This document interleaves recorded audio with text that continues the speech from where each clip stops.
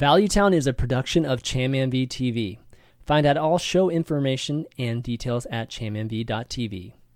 Valuetown is directly supported by listeners like yourself via patreon.com/Valuetown. This is our town. Welcome.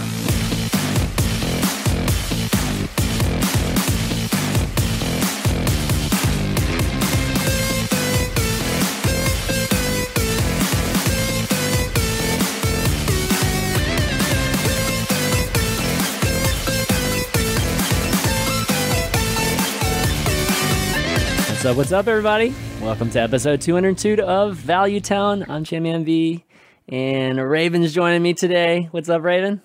Hey, I'm good. Home from playoffs now, so I get to relax for a few weeks before champs. So I'm doing all right. Yeah. So nothing in between. So no other events or anything between now and. Not for me. I generally try and leave gaps between certain things like playoffs into champs because one, I want to play Hearthstone lead into champs, of course, nice. In case meta changes and such. Yep. But also, it was maybe last year or the year before, I did so much traveling in one single year that it nearly broke me. So I try and leave just little chunks of being at home. Right. And plus, I've got like a puppy and stuff now, so just on demand.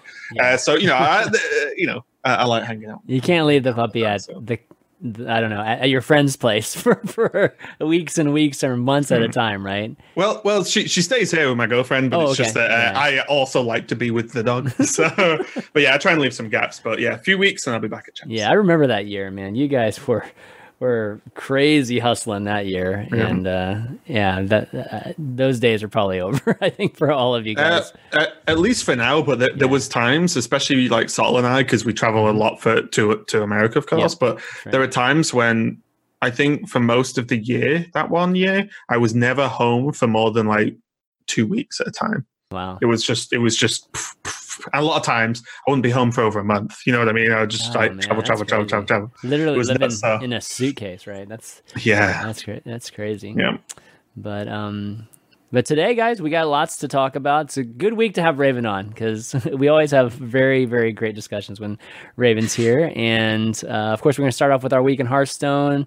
Particularly wanted to talk about Odd Mage, given that we're seeing a lot more of it, especially at the top of ladder, people at the very, very top of ladder, and we're seeing it even at events.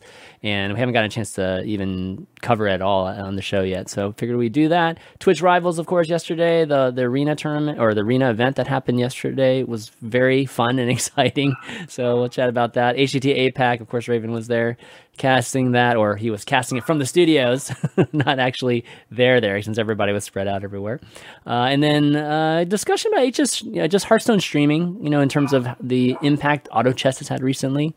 And what's been happening there with streaming. And then Q&A at the end, of course, as always, ask your questions. We got maybe one or two already via email and Twitter. But, if you're in chat, obviously, you can ask it in Twitch chat. If not, you can always email it to valuetowngg at chammv.tv, or you can just tweet it at valuetowngg, and we'll get it as well. Okay, our week in Hearthstone. So, yeah, Raven, do anything cool? Play any at all since you've been back? And notice anything cool? I've not played tons since I got back, but I streamed a bit today of some Hearthstone, but I got a little bit upset because basically almost this time last week, I was 120. Okay. So I was like, okay, I'll just get top 100. That'll be nice. Done. And then I slipped a little. I just had a rough set of games where I just slipped a little bit down. Yeah. And then I started doing what I always do and edge towards should I just try and play this random deck and see if it's any good? And I go, it's not good. I lost. Yep. Should I try and play this random deck and see if it's any good? And then I slowly went backwards from 120. I think I'm 2.5K now, which sucked. Although it was funny. I played against Fino, and after the game, I went into his stream. And he was like, yeah, it was weird. I queued into you and didn't know if it was you or not because it was so high on ladder. I was like, thanks. Nice. I appreciate that. Casters can play too. Dude, you guys get no respect. I swear. Cora and you and just everybody. People think you guys suck, or in reality, you guys can't. I don't know if you'll see actually, but there's been that the StarCraft caster tournament that's been on recently. I don't know if you've seen any of that. I don't know if I've seen the caster one, but I haven't seen. So it's a full tournament bracket. of just casters, right? Really? In StarCraft, yeah, it's pretty that's sick. cool. I was like, just wait, we need to get Hearthstone one on the go because that would be kind of fun. Just to see what would happen. be totally fun. Totally doable. It's not hard. You guys are like, especially when you guys are all in the same place too. It could definitely happen. But okay, that's definitely great. But I've been playing some. So last week I played Mally Rogue a bunch, and the week before I played a bunch of Peanut Shaman. What's wrong with Mally Rogue? I hate Mally Rogue. Oh, come on! Did you draw the correct cards in the first 7 turns? Dude, yes. Okay, you win. Amazing. That's totally amazing when that happens. It's silly. But this week I decided to play some Odd Mage, and Odd Mage. I feel like it's just been picking up steam. It's been like a few weeks now that Odd Mage. I think it's been starting to really take its role in the meta. Which style were you playing? The one with secrets. Also the aggro. Yeah, the more aggro variant. Yeah, okay, yeah. cool. There's the other one too. Yeah, you're right. There's like 2 different variations of them. But let me show it real quick. I just showed an Aegis replay here. But played the aggro one just because I don't know. I think it's a little bit easier to play too. So having not played it at all, I think that was pretty nice. But it's good. It's like really, really good right now in terms of I don't know, just those turn 3 plays. I feel like, and somehow it just you're able just to skip over turn 4, and you always seem to have Fungalmancer hits. Like on turn 5. So right. I think just that beginning of the game, I feel like I'm always dictating tempo, and then towards the end you get to play with Geneli, which is always a lot of fun. I don't run the I don't get a chance to run 2 of them, unfortunately, but right. there's versions that obviously with Zola that you can run 2 of them, which is always a lot of fun. But have you played this deck at all, Raven? So honestly, since the expansion came out, Odd Mage has been on the list of archetypes I want to practice. I want to play and see what's going on. But because no one up until maybe even recently this playoff, even I felt got close to like a decent actual deck. Yeah. And I suck at deck building, everything outside of maybe Hunter. But I just didn't get around to it because I always have this issue, and I even had it on stream today, whereas I ran into an odd control mage and I was like, what does this do better than control mage? Right? And then I see this deck, I'm like, what does this do better than Hunter? So right. I feel like mage, maybe just as a class right now, is very much it's not quite the best at anything, and therefore why would you play it when there's so many other decks? But I do love the idea of Odd Mage. I think like the hero power is powerful, especially when you look at stuff like Jan'alai, and I think Daring Fire is very, very, very strong. But it's a deck I want to play just to have fun with more than anything else, I think. So I'll probably give it a whirl before the season ends. Yeah, I've seen people get super. I mean, I've definitely seen a few streams where they've even gotten top 10 legend. Yeah. And here's another version too, by the way. I mean, there's all kinds of different variants. This one's definitely more the control area. Yeah, that's version. The control one. Yeah, and this one this is the ones that I feel like the top legend players play more. And it's really interesting. It's got Astromancer, it's got the Alexstrasza Frost Lich at the end, where the aggro one doesn't have that. That's also got greedier cards like Stonehill Defender. Some of them have Zola too, but this one doesn't particularly have Zola. But I guess the ooze spot would be Zola. Yeah, in general, like you could switch those 2 out. Yeah. So it's really powerful too. It's I don't know. It's one of those things where until you play it, you don't really understand why it's good. Right. But things like Pyromaniac's pretty good. Black Cat, when you get like a Cinder Storm or something like that with it, it's always really, really nice. And I don't know, there's a lot of really interesting things. The Daring Fire Eater, so this was an okay card. I don't know how I feel about this card actually, but I like it a lot. Yeah, you like it? 2 mana, deal 4. Yeah, it's nice. It's definitely nice. Maybe I'm using it wrong. I'm not going face too much enough. Yeah, I think the thing with this deck is it surprises me because this is the one I played against today. Yeah, and I was Odd Rogue, so it was kind of just unfavored as it was because this deck just beats Odd Rogue most of the time. But it was very much like Dragon's Fury into Tyrant, and I was like. Yeah. Okay, they've cleared my board and played a 4/4. Yeah. I might be able to beat this. It's still Odd Rogue, right? There's a lot of damage. And then they just dropped Astromancer afterwards. And I was like, oh, that's it. now I'm just behind. I can't even beat him on board anymore. Yeah. And then on top of that, later there was like a Flame Strike, and I was like, wow, like, is this how the deck just keeps working? They just kill stuff until they don't, and then play something, and then keep killing stuff after they've played something. Yeah. And that sounds like a really terrible explanation for someone whose job it is to explain the game. But do you know what I mean? Like, this Astromancer, I feel, is almost the key card. That along with Jan'alai, I guess, to like, well, here's what will kill you eventually, but I just stick this, and then you never get to stick anything else in the game. Yeah. And it's just like, it's just a weird deck to watch, because you look at the list and you're like, this is just worse than Control Mage, right? And it actually just maybe isn't. You know, I don't think it is. Maybe it's better. I think you're right about Astroman. It feels like Spiteful Summoner, you know, like in those right, past exactly. decks. Just like when you put it down, this deck, because it's odd only, you know, is typically a deck where you're holding 5 or 6 cards. A lot of times, so you're going to end up getting something pretty solid alongside of it. And like you were saying before, Dragon's very into Arcane Tyrant. I mean, they're so great. I mean, we've seen it a lot in Druid, and you know, seeing it in Mage and having it basically give you time to really establish those plays that you were talking about, and then you know, just kind of being able to carry it all the way out to Frostless Jaina is the key to winning it with this kind of control deck. But yeah, it's built so interesting. It's definitely something I think everybody should try out right now, because it's I don't know, you just kind of, you can feel the diversity of the Mage class. You know, the Mage class is headed in this direction. You know, like it's pretty different than it has been in the past, or at least I guess it's not that much different than maybe Control Mage, you know, if you're even playing that style the whole time. But, you know, it's definitely taking a different type of identity. Yeah, it definitely feels more proactive, right? Because one, you can just ping someone to death. Like, you know, it's still Hunter Hero power, right? Like, instead of killing minions, you can just kill their face, right? You know, that's nice. You still have the spot removal in Voodoo Doll, because obviously it doesn't run Polymorph, which is actually a good thing, because of Dragon's Fury minimum hits 5 every single time. But like I said, the way I've seen it played against me is the Mage sticks something, and then never lets you stick anything. And then that one thing, like the single Astromancer plus minion, just kills you eventually along with the pings. And already, like, the Fire Eaters, that's 8 damage for 2 1-mana cards in Hero Power. 8 is a lot. That's nearly a third of your opponent's health in most games, right? Like, that's just a lot of damage. Forget about everything else.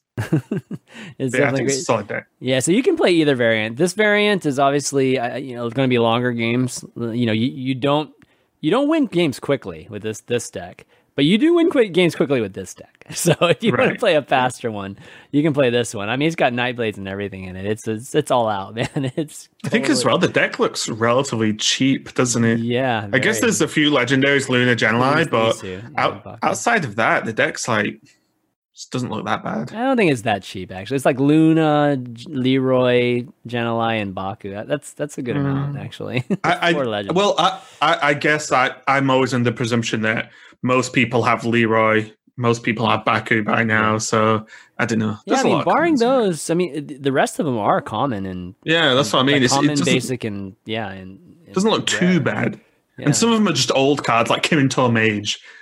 You must have opened 2 Kirin Tor Mage by now. You know what I mean? That's true. Yeah, kind of thing. But. For sure. But yeah, definitely fun deck. Yeah, play it, guys. We'll do Deck of the Week for this one. Speaking of Deck of the Week, we did Malygos Rogue last week. And Deck of the Week, guys, for you wondering, it's just it's like this patron only thing that we do these days. Everybody can play it, but you know, we definitely try to track all the patrons' win rates, and you know, they email them in, and we kind of take a look at it. So last week we did Peanut Shaman, which was, we could not get to 50% with Peanut Shaman, but Malygos Rogue this week they went 25 and 20, so that's definitely better. Got a winning record with Malygos Rogue, so good job, guys. Definitely a good job on that one. So we'll do this Odd Mage this time. You can choose either one, either Odd Mage. Let us know if you're a patron, like which, you know, what your record ended up being, and maybe some cool plays that you discovered playing that deck. Okay, well, I mean, that's pretty much all I did with Hearthstone this week. You know, outside of watching, I definitely felt like I was watching a bunch of things, whether it was HCT Attack or it was Twitch Rivals. But before we get into those, a little bit of news. So there was an interview with Ixar that happened maybe a couple days ago with I think Cam Shea from Peace. IGN, yeah, not PC Gamer, IGN. Yeah. That's what's the good. I've had an interview with that guy before, and I was like, I just naturally go to PC Gamer. It's one or the other. It's one of those big publications. But a couple things came out of this that was I thought worth mentioning or discussing. And they talked a little bit about the early nerfs. Like the reason for the timing is they just felt like it was. They didn't need to see data. They just knew these nerfs would make huge impacts. Of course they did. I mean, there's like the Druid ones, and those are definitely huge nerfs. That felt like they were in the queue for a long time, to be honest. So, I don't think they needed. You kind of confirmed that they didn't really need any stats from the existing expansion to really make a move on that. Sounds like Hunter's power, or at least Hunter the class, is something that's on their watch list right now. Surprise, surprise. That class has obviously been doing well for a while now. And then he went on to talk about expansions. So like just general expansions for, the Year of the Raven. And one thing that stuck out to me was that he said that there really wasn't any, particular effort or focus to make the expansions for this Year of the Raven less powerful than the previous year, where we had Ngoro, Knights of the Frozen Throne, and Kobolds and Catacombs. Probably our strongest year we've ever had. Like literally, I think the 3 expansions. I think that's fair. Yeah, like I think those are probably the strongest we've ever had. And so this rotation is going to be lit because all your good cards are going away. I know, exactly. So I have been giving them, kudos for basically taking this year, almost like sacrificing this year in terms of power level, in hopes of come reset this April or March, having this new Hearthstone, this way lower power level type of Hearthstone. But it sounds like they weren't even trying to do that, which begs the question then, were all 3 of these expansions successful? Because I think that isn't a completely true statement. That second one there, because for example, they did not release a new set of Death Knights. All hero cards, right? They went from a hero card for everyone to one singular hero card per class per expansion at a much lower power level. Yeah. Although we can talk about Zul'jin later, maybe. But the power of the Death Knight specifically was obscene. Well, is obscene. Yep. It's just the game changes from rotation because of Death Knights. Games end. Yeah. Once the Death Knights are gone, right? New win conditions. Yeah, totally. Right. And then I don't know, like Death Knights are the real big one, but when I was looking at some cards that are going away, all of the Spellstones are going to be gone. Yeah. Like that is insane. They've not released anything nearly as powerful as Spellstones. So I don't know how true that statement is. I'm going to pretend they're lying to us. Just go through Ngoro, okay? Yeah. Like those are just individual cards that are ridiculous. Not to mention the quests. I'm not even talking about like something like that. So yeah, Kobolds and Catacombs that introduced. Did it? Wait, Q-Block. Yeah, introduced Q-Block. Right? That's what I was about to say. I was just double checking myself before I said. Well, that was the legendary weapons. Which, right. Do you remember Agromage, Aluneth? Yeah. Back when Mana Worm wasn't rep, and so the legendary weapons have been a pretty big deal too. So yeah, I just don't believe them. Yeah, I don't. It's my answer. I just don't believe them. Like you don't believe them. Okay, all right. Well, if they did, then I maybe they get lucky that on the reset. I mean, I think there will still be a couple cards, Baku and Gen specifically, I think will be still incredibly strong. They worry me to a large extent. I still think the fact that they exist might negate the fact that everything else will be at lower power levels. Mm-hmm. But yeah, so can't really give them credit for that anymore, given that they admitted to or at least Dean said that they didn't really purposely do this. I will give them credit for the way they've approached hero cards, though. Yeah, because I think as the separate hero cards, so Hagatha, Dr. Boom, and now Zul'jin, I think they're a much more reasonable, still feels good to play, but aren't stupid power level, of like the Death Knights out of Frozen Throne. So I think they've pulled that back in the right direction, and they've been, I would say, successful as each one has seen good play. Yeah, Dr. Boom still is, but Dr. Boom has a lot to do with just the Baku element of it, right? So I think that's the only debatable one. I think a lot of people think that Hagatha is going to be broken later, though. like Hagatha really is super strong. It's just nobody's. I mean, I think Zul'jin's. I was talking to Derek about this today or yesterday now, and I think Zul'jin's actually way more broken than people think. And people are going to find out how broken it is very soon because Rexxar won't be there. But I feel like too many people are way focused on like, if I have Rexxar equipped and I draw Zul'jin, you can't play Zul'jin because you need the Rexxar hero power. It's like, Zul'jin means you only need one more turn to win the game because that turn should be extremely powerful. I mean, that turn fills the board, right? It fills the board, like loads you up with secrets. And yeah, you're right. If you don't have an answer to that, then you're in trouble. But you just won. Whenever Rexxar does disappear, people will save like all of the removal for that play. That's why I don't think Zul'jin's too bad. It's I don't think it's like change this card. I just think it's very, very powerful. I think because Rexxar exists, no one's giving Zul'jin enough credit because Rexxar just is visually more powerful in terms of it can just put Rexxar in an aggro deck. Yeah. Because that one card beats control decks for some weird reason. But yeah, I think Zul'jin's people are going to get upset with Zul'jin going forward after the rotation. I think Hunter will be fine on rotation. I've been saying that the whole time. I think Hunter is completely ready for the reset where some classes are not.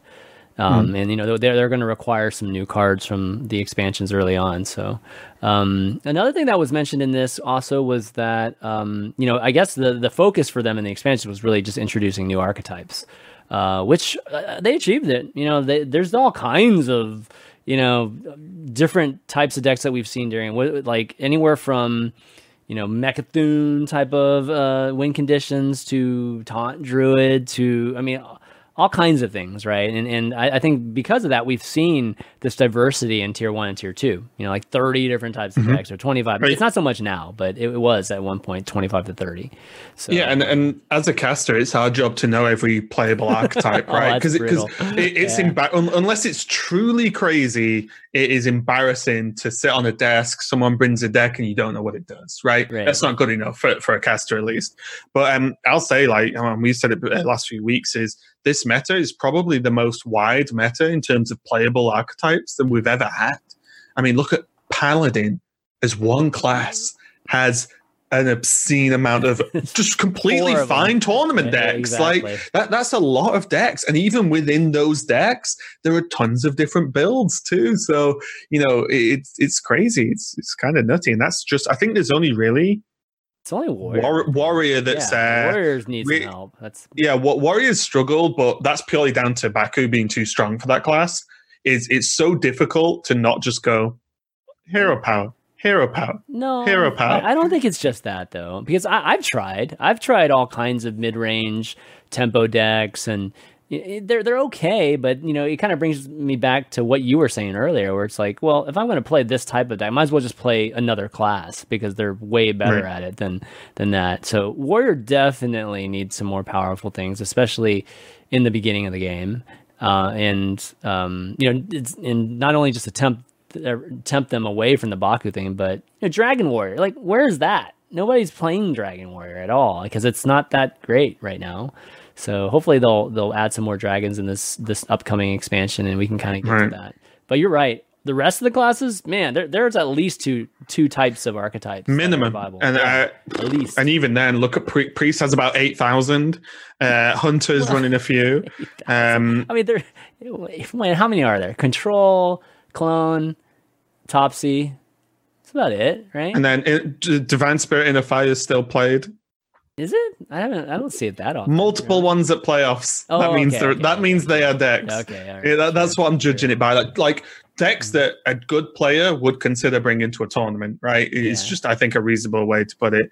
But yeah, I don't know. I think the game right now, I would guess actually that Shaman, especially after the Shudderwock nerf, or the Saronite nerf, I guess is the way to put it, is probably the other class that needs just a kick. Just one tiny kick to just get interesting. Because the problem with Shaman is even Shaman for me is not an interesting deck. So it's not. Now they have nothing. I mean, it's kind of funny sounding, but after playing Peanut Shaman, I mean, I feel like Peanut Shaman is the perfect example of like throwing every single utility that Shaman possibly has into one deck. And I mean, playing it and starting to understand some of the key plays and things like that, you start to realize that Shaman does have a lot of utility in the class right now. It's just they just need some kind of synergy. They need some type of theme, right, to be able to. They need a game ender, right? I feel like that's what they're missing, because like you can survive, you can heal a bit, you can put stuff on the board. You can't actually ever kill anyone. A lot of how many games of Even Shaman? Right, the fatigue is the win condition. Right. How many games of Even Shaman have you seen where they have a snowball and just win because that's just how games of Hearthstone go, or they barely make it across the line with like a top deck fire elemental to face for 3 damage for lethal or something. Yeah. Like it happens so often, whereas they just don't have anything like how powerful Alakir used to feel. Yeah. You played Alakir and you're like, now you're dead with like 1 mana rock biters. Like you're just dead. They don't have like a finish the game. Well, to be honest, that's the reason I enjoy watching Even Paladin or Even Shaman being played like at events, is because it isn't so clear and easy to figure out how to win. So the good players, because you barely win when you're playing Even Shaman, you usually don't win by a lot. You usually one misplay costs you the game. So I always learn something watching Even Shamans or top Even Shaman players play it, like Ike and those guys. So I don't know. It makes it exciting for me. If Even Shaman was any better, then I think it would be less. Oh yeah, I'm talking about just Shaman in general. Yeah, in general. Just as a class, doesn't really have anything that really punches, whereas a lot of the other classes do. Yeah, so. Sure. Okay, last thing. Let's see. Okay, so they don't believe that making changes for the sake of changes is something that they want to do. So they always want to make changes to make things better. I don't know if I agree with that, to be honest. Like I think that the root of a lot of issues in Hearthstone has just been everything just going stagnant.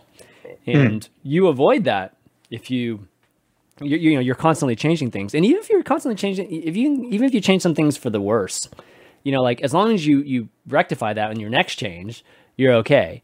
But having it constantly move, I don't see anything wrong with that. Actually, I would prefer them just to make changes for the sake of making changes. Yeah, I mean, for me, it also depends what's making things better. Is the game being boring bad? Yeah. So then they make it better by doing a change, right? Like, okay, I guess. but it's just the way it's worded, right? I guess the answer. But yeah. I don't mind the overall idea, but I do think will give us maybe a sprinkle of new cards mid-expansion, or just change something to change it, right? And if something's not good, either buff it, even though they hate it. I don't think they've ever buffed a card, or like strictly buffed a card, I guess. So some cards have been buffed accidentally, or nerf something. But I don't think it's too difficult to like keep it fresh with nerfs or buffs. I think, as long as I think what they're worried about is the game's feeling good, but we said we would change something. I think that's what they don't want to put themselves open to, or expose themselves to saying, we put a patch every month that changes something. Yeah. But if the game's so sick and then they change something, it's like, well, you just messed up with the game and it was really good. I think that's what they're worried about. It's like a caveat on anything else. Yeah, I mean, it's just a totally different way of thinking about things, right? Like having this constant change versus this goal of just having the perfect game, or having the perfect meta. You don't have that whenever you have the frame of mind of just having constant change and people adapting to it. I think it would be, you could make an argument that changing the game a bunch affects the esport element of it, like HCT and the pros, and it's harder to understand that the best player is the person that adapts the best versus just like the person that just plays the best, right? Like plays in a very known meta and just masters it better than the next person. I definitely prefer the adapting. Yeah. Personally. Okay. Cool. Yeah. Me too. Me too. Well, there's been we're going to go a bit sideways for a second, so I apologize. No. But then there's a lot of outcry from the Fortnite pro scene. Epic have basically almost openly said, we like fucking with you. Yeah, exactly. It's like, get used to it. Yeah. And there's been huge complaints about like, you can't change stuff, right before a tournament. But I'm like, I think that's sick. Just be like, you've rocked up to a tournament, guys. By the way, here's a new gun. Well, here's a shiny sword. Don't get me wrong. I don't mean the day before, right? But I think keeping things mixed up, because a lot of pros, and I imagine there's some Hearthstone players that are in a similar boat, would be like, no, let me play on the patch from 6 months ago. Maybe slight exaggeration, but just want to I want to be flawless at this one thing and not change until I beat someone at it. It's or just stay fresh. Here's some new stuff. Well, I think there is a case of changing too often, too fast, and I think Fortnite is on that on the verge of doing that, or are doing that. And as a player, as a casual player, I think it's fantastic that to have new seasons have complete different changes. But I think as a pro player, it is a bit tough to change it. What is it, once every 6 weeks or something? Once every eight weeks? It's pretty crazy. There's been weeks where a new item or weapon is coming every week. Yeah. But for a few months, that's a little bit much. And they've had missteps, but I would look to Epic and really try to learn a few things, because they make some missteps, but they fix it, right? Because the next iteration comes out, and then they can just change whatever they want, so they fix it normally, or they take something out. So I would like to see a little bit more of that in Hearthstone. It's a digital game; you can just change things really quickly if you want. And then there's this last thing. There's this mention of Barnes. They're still talking about Barnes. Barnes is still a problem. Wild players, legitimately upset that Blizzard are not nerfing anything for them or changing anything for them. And Barnes has been talked about as the most broken card that's ever been made. Yeah, and I can see it. Yep, I can totally. It's see it probably the singular most powerful turn that has an impact on a game is that card, I think. Yeah. In Wild too, it's too easy to build a deck around abusing Barnes. Yeah. And we've seen it even in Standard with Resurrect Priest, right? So it's imagine if you had literally every card in the history of Hearthstone to be able to build upon. That's Barnes is always going. It's just going to keep continuing to get even more broken and more broken. So they need to change this card. They could ban it though. Yeah, they could Hall of Fame this card because there's a ban option. I did not know this till the other day. What? There's literally art in the collection that says banned on it. Yeah, I only saw this the other day. Where did you see this? I've never seen this. Would you like a wager, Mr. Chanman? I will put on my house. I believe you. I believe you. But where is this? I've never ever seen this. It'll run into something we can probably go back to when we talk about Hearthstone streaming, because it's a point I want to raise later. But the Brawl a few weeks ago, maybe 2 weeks, I was in America, so I remember. I think Europe playoffs weekend. Was a Brawl where you had to build a deck, but it used no classic or basic cards and used the Goblins and Gnomes, Boomsday, and I think one or two more expansions, Karazhan and one more. You had 4 expansions, I think, to build a deck from. Right. And it was a mixture of 4. There was some new, some old. Yeah. Okay, cool. But Whizbang was in the set. Okay. And you weren't allowed because Whizbang puts other cards from other expansions, right? Yeah. And in the collection, it literally has banned. Oh, wow. Yes, that's literally a thing in the game right now. They can ban cards. So I saw it and was like, what? They can ban cards? And it's literally a thing that exists in the game. Okay, there you go. You can ban Barnes, just remove it altogether. But what if all the people that bought so many packs and they got Barnes? They're going to be so mad and angry. It seems to always be the caveat to doing anything like that. Hopefully they'll. Sorry for making the game better. I know. Right. It's like what you did to Warsong Commander wasn't exactly the same anyways. So so you got no dust? I know. Right? Yeah, it's true. As long as you give everybody dust, everybody will be happy. Yep. Okay, well, anyways, let's move on to some events. We got the Twitch Rivals arena event that happened yesterday. And for those of you that aren't familiar with it, we talked about it the last couple of weeks, but in case you missed the last couple of weeks, Twitch Rival hosted this event where two players, they were invited, I guess teams of 2 were invited to play in the Twitch Rivals. And for the most part, it's supposed to be it's very arena centric because you're drafting in the arena, you're playing in the arena. And how it works is just the total amount of wins, whichever team has the total amount of wins between them. And the wins are taken from 3 consecutive runs. Whatever your best 3 consecutive runs are, the team with the highest total ends up winning I think it's $4,000 was the I think first place was first place was $4,000. So it's really interesting. You know, like leading up, we talked to all the guests that were on here and who their partners were. Like last week we had Collins and Educated Collins and Dreads on, and so they were telling us their teammates, and they did super well actually, those two guys. But it was for the most part a place where the arena players could really flex. You know, like, you know, show that, you know, arena players are amazing, and they're, you know, this format is obviously, you know, something that you know, Hearthstone should do more things for, you know, and I think that it's cool that Frodan, who works for Twitch, you know, is the man behind obviously all these Hearthstone Twitch Rivals events, seems to always be focused on that, and that's really great because Blizzard hasn't done shit, you know. I was literally just going to make sure you shouted out Dan because obviously I've just been with him for 2 and a bit weeks, more or less. And and I've seen him do this a few times, but the amount of work he puts into events like this, the Dungeon Run Challenge, you know, the all the stuff he's done in the past is like, Dan actually is just constant. Like just while he's at an event casting, he is also getting stuff like this done. So it's pretty awesome, and he's always trying to think of new and innovative ways to run tournaments, not just it's me versus you, best of 5, 1 bam, let's go. Exactly. You know, and stuff like this is really nice for, especially for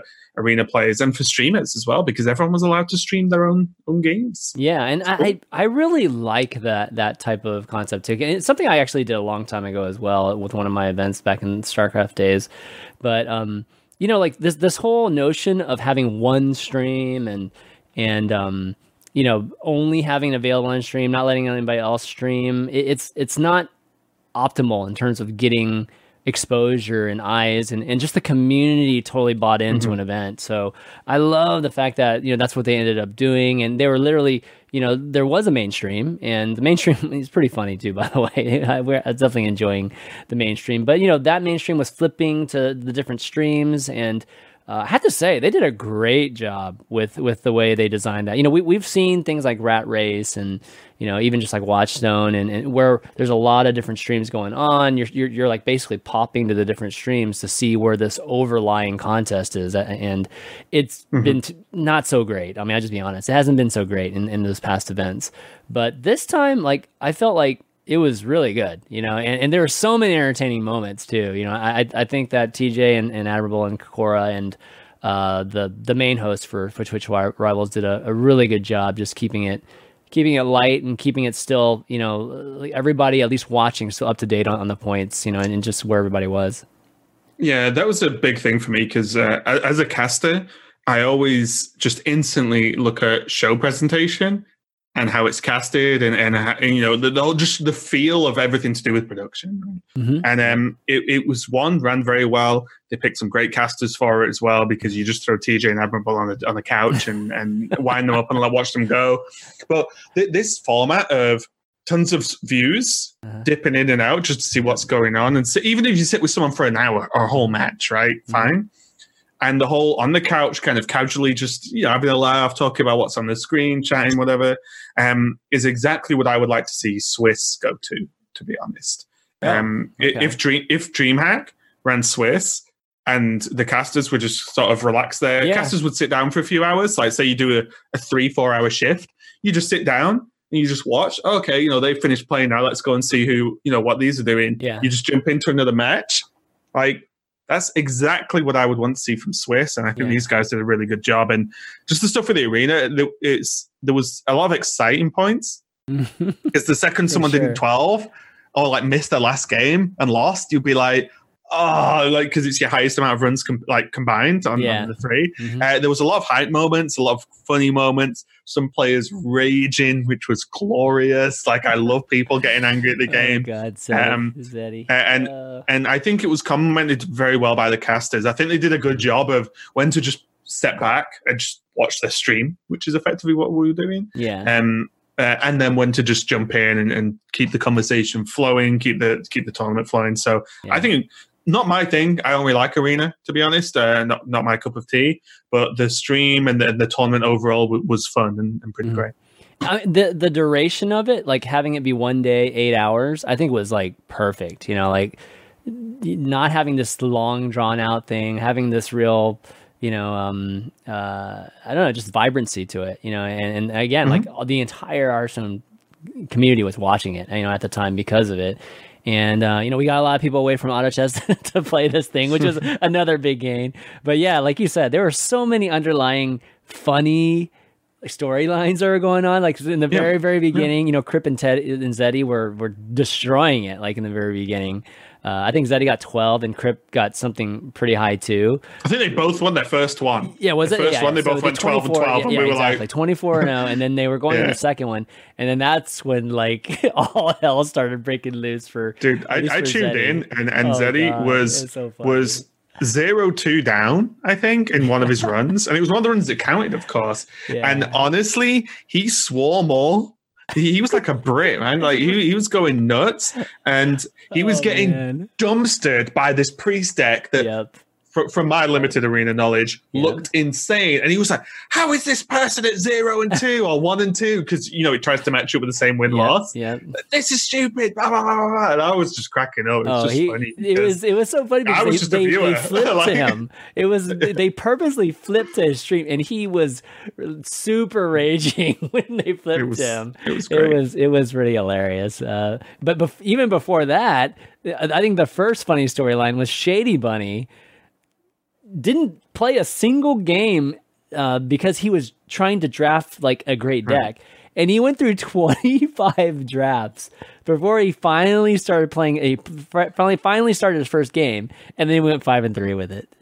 Yeah, so funny. And then the idea for that, anyone listening, watching, of course, is that once you start a run, if you play one, once you started one, it takes time because, as you said, it was a limited time event. It was literally a timer.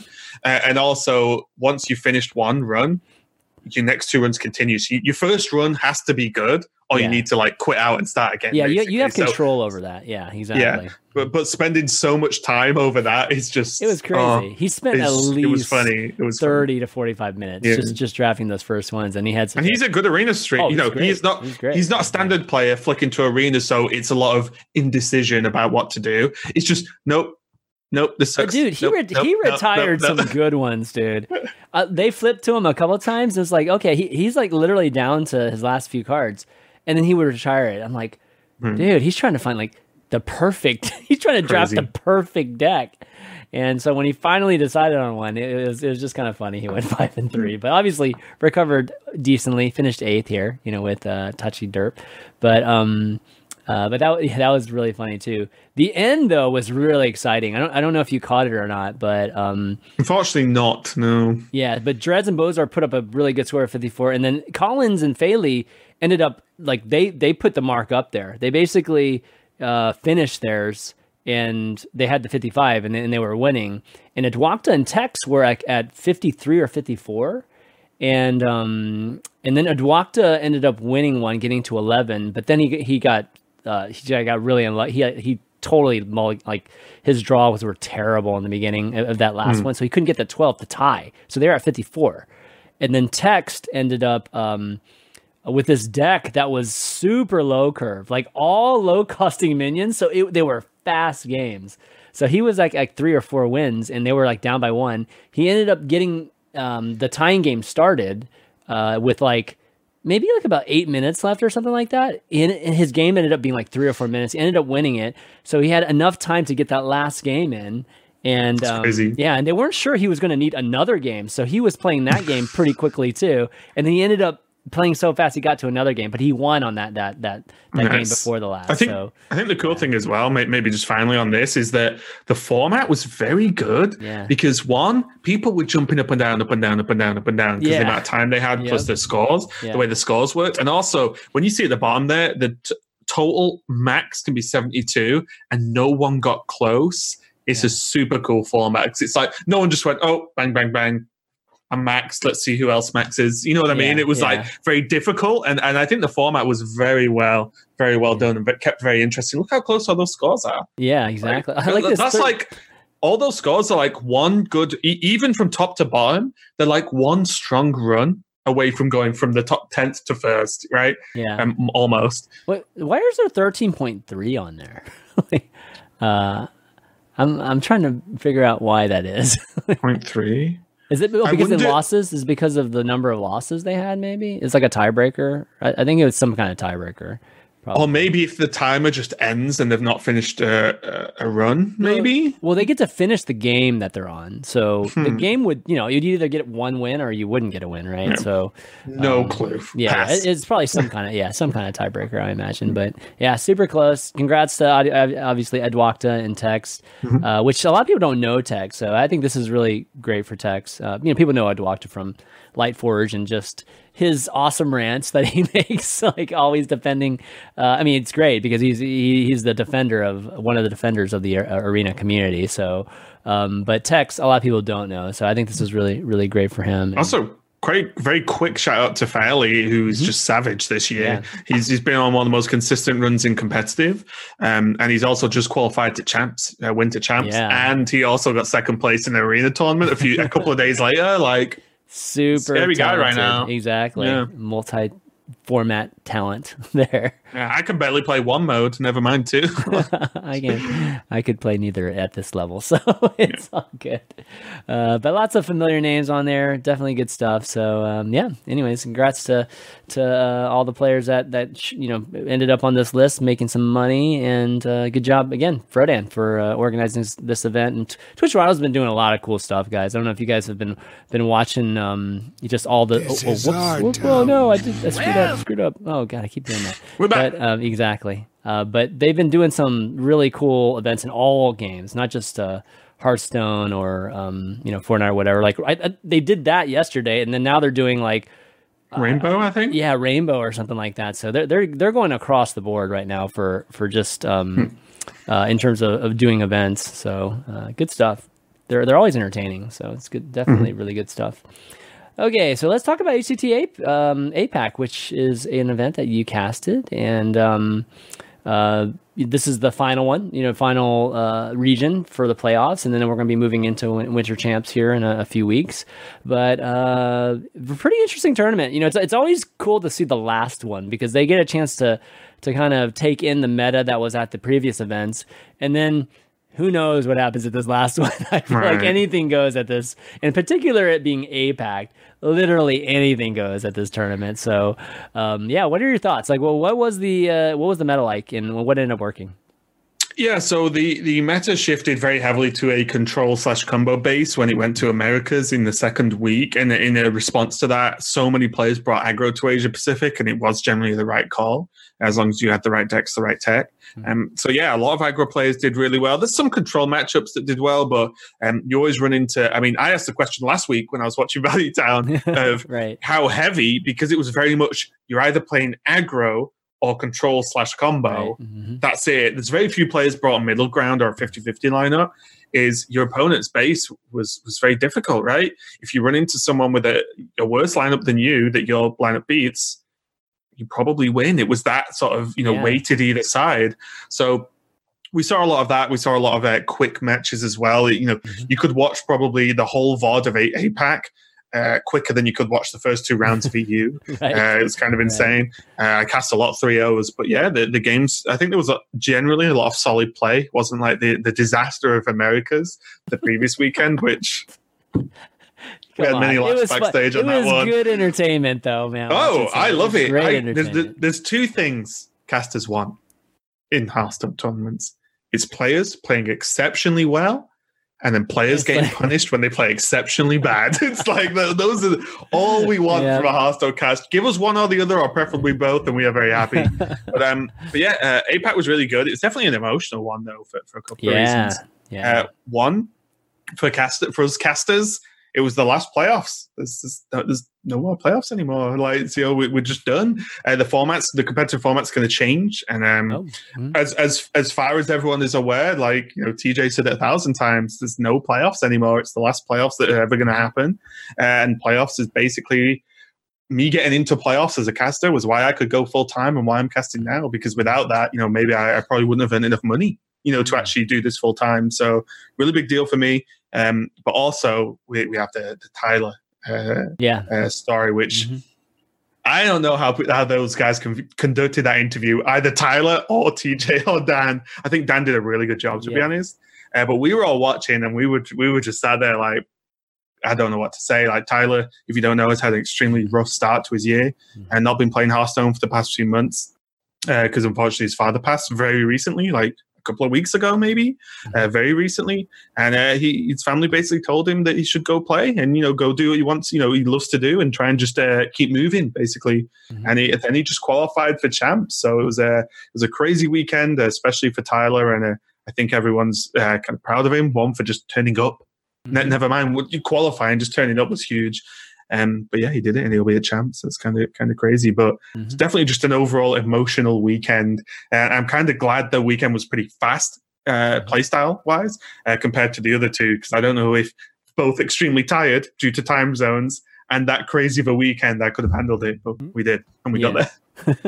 No, I definitely hear you in terms of it being crazy emotional. And I picked Tyler, last week just because I was definitely rooting for him. And I think a lot of people in the community were rooting for him. And Tyler's just a good guy. Yeah. Like, he really is. Like, no, he is. He's been on the show many, many times. And he's, he's just overall really genuinely great, very nice guy and caring guy. So, if you followed everything that went on with him, with his dad passing away and just, him very open with his emotions on social media, really sharing, just everything that he was trying to do, in terms of saving his father and everything. It was hard to really watch that as a friend, and not being able to really. And there's very little you can do, right? Yeah, like, I mean, yeah, so having him come here, have success, couldn't happen to a better guy for sure. Right. And he should be taking Casey out to some kind of like great dinner or whatever, because Casey, you say that obviously Casey did build his shaman incorrectly and send him the wrong deck code because he missed. He didn't get Hagatha in his even shaman, but he won anyway. So who cares? That's right.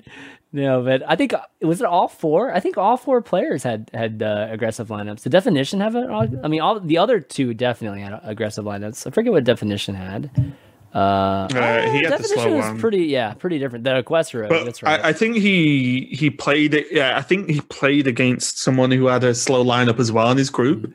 So I think that really helped him, get through. Because we saw for Americas, Killing just couldn't qualify. He got destroyed. Out of group. He just couldn't.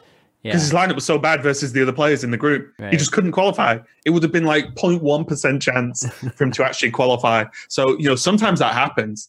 But Killing's already qualified for Worlds. He's got nothing to complain about. He doesn't have to worry. Yeah, Tyler too did too, by the way. So this is all, But for Tyler, it gets very interesting now. Because if he qualifies in champs, the next person his APAC spot. Yeah. Top points earner opens up. Because, for example, if Bunny Hopper wins champs, then it's just another spot to someone at champs. Yeah. Whereas if Tyler wins, the APAC points leader spot is up for grabs. Yeah, which I think, isn't it Doc Rivius? I think it's Rivius, right? I think it is Rivius as far as I'm concerned. It was between those two for like most of the year now. I don't think it's close. It's like those two guys at the top, and then like a giant point gap between the third guy.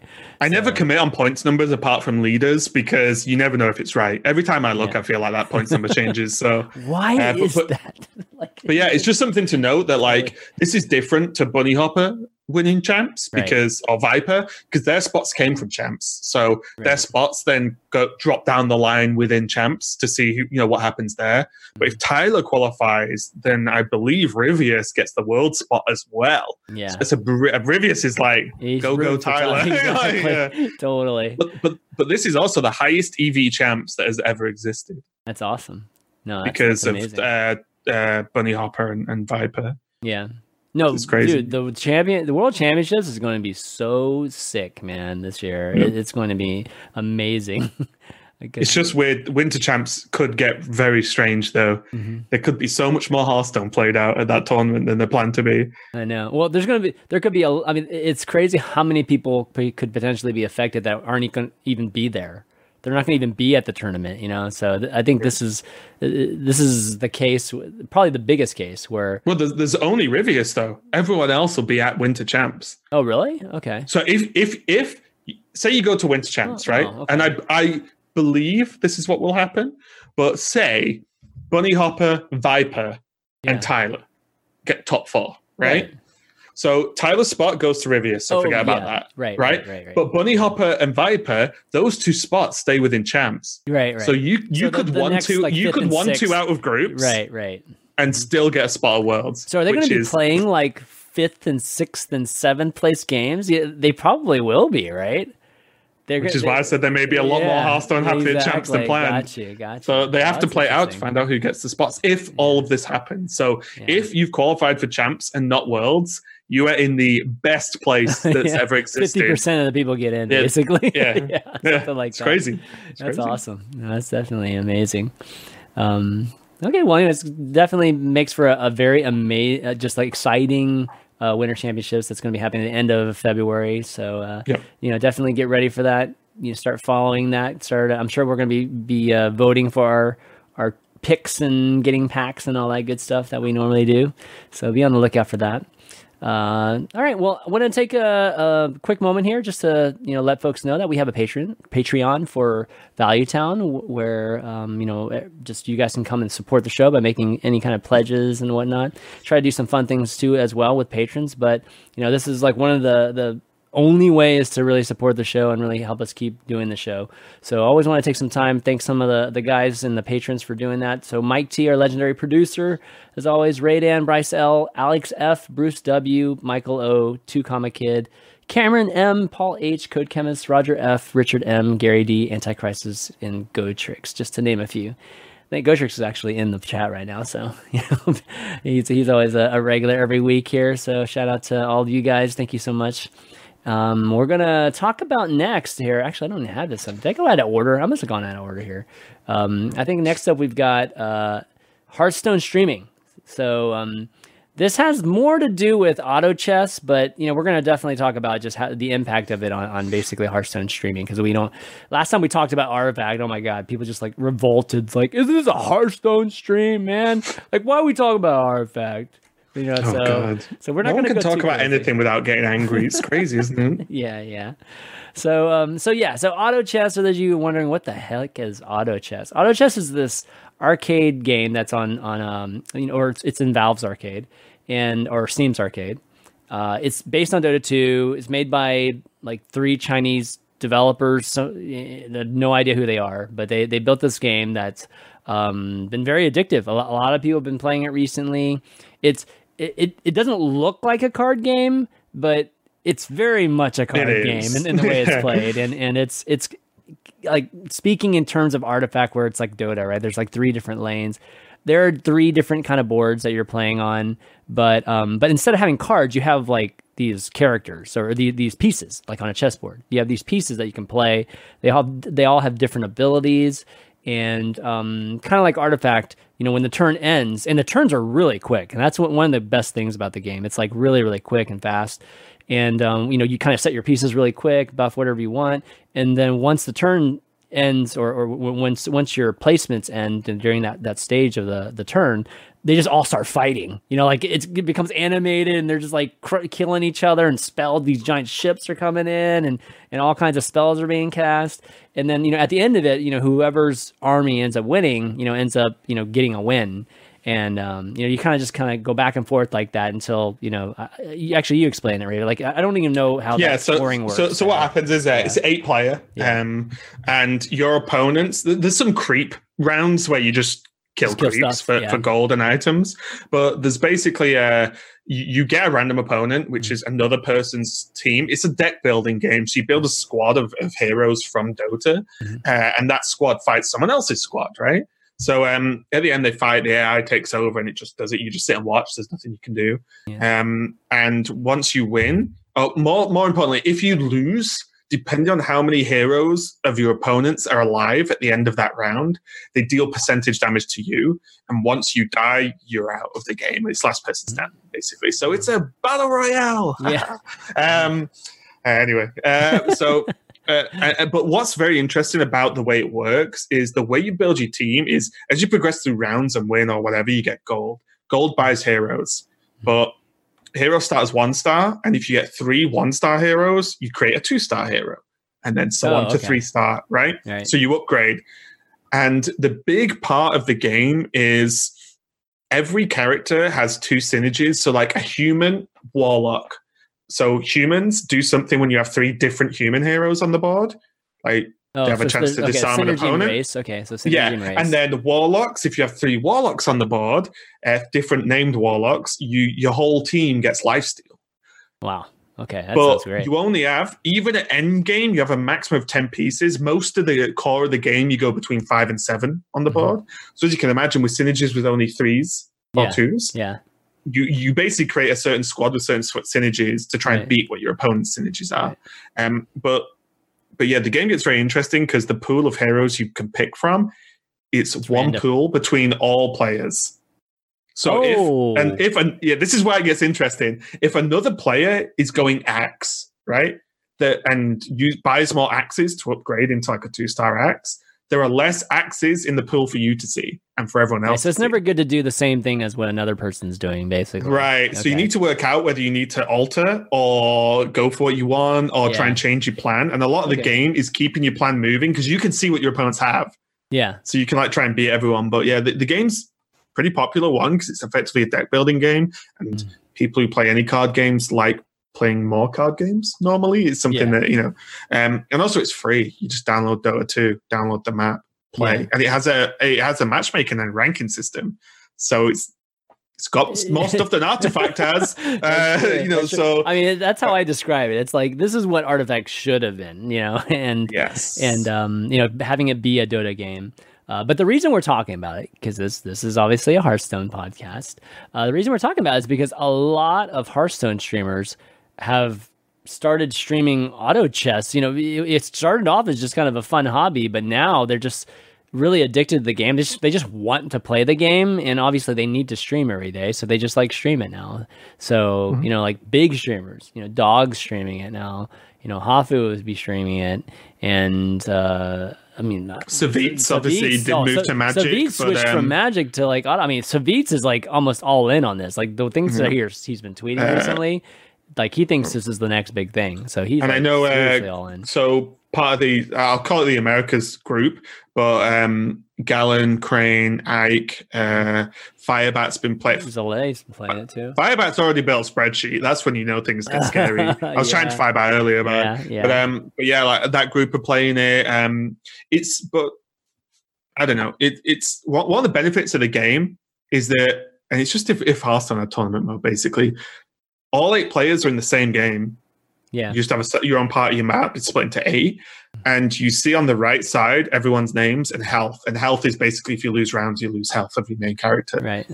So you can literally watch a lobby with Dog versus Savitz versus Hafu versus JJ, who's also playing it, versus Fino versus whoever, right? And that's your lobby, and you sit and watch that game, and that's just interesting because it's all these big streamers playing together.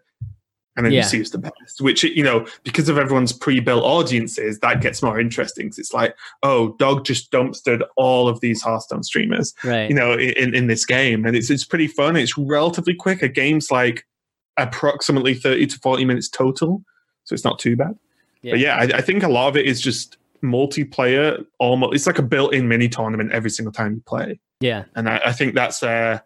if Hearthstone had a 4-man or 6-man or 8-man, whatever tournament mode, streamers would probably run tournaments with other streamers all day. You know what I mean? Like that would probably happen a little bit more. Though. I mean, I think that definitely is different. That phenomenon does have a little bit to do. I mean, no question has a little bit to do with just why people are okay with watching it. I still think that there obviously is this element of not knowing what you're watching, just like anything else. Like if you're watching it for the first time, and it isn't. There are definitely elements of it that are not as watchable as Hearthstone because I watched a how-to play video before I played because I did not understand. Right, I didn't understand. Yeah. The nice thing is it's free, so you can just go and download it and just like learn it and you can play.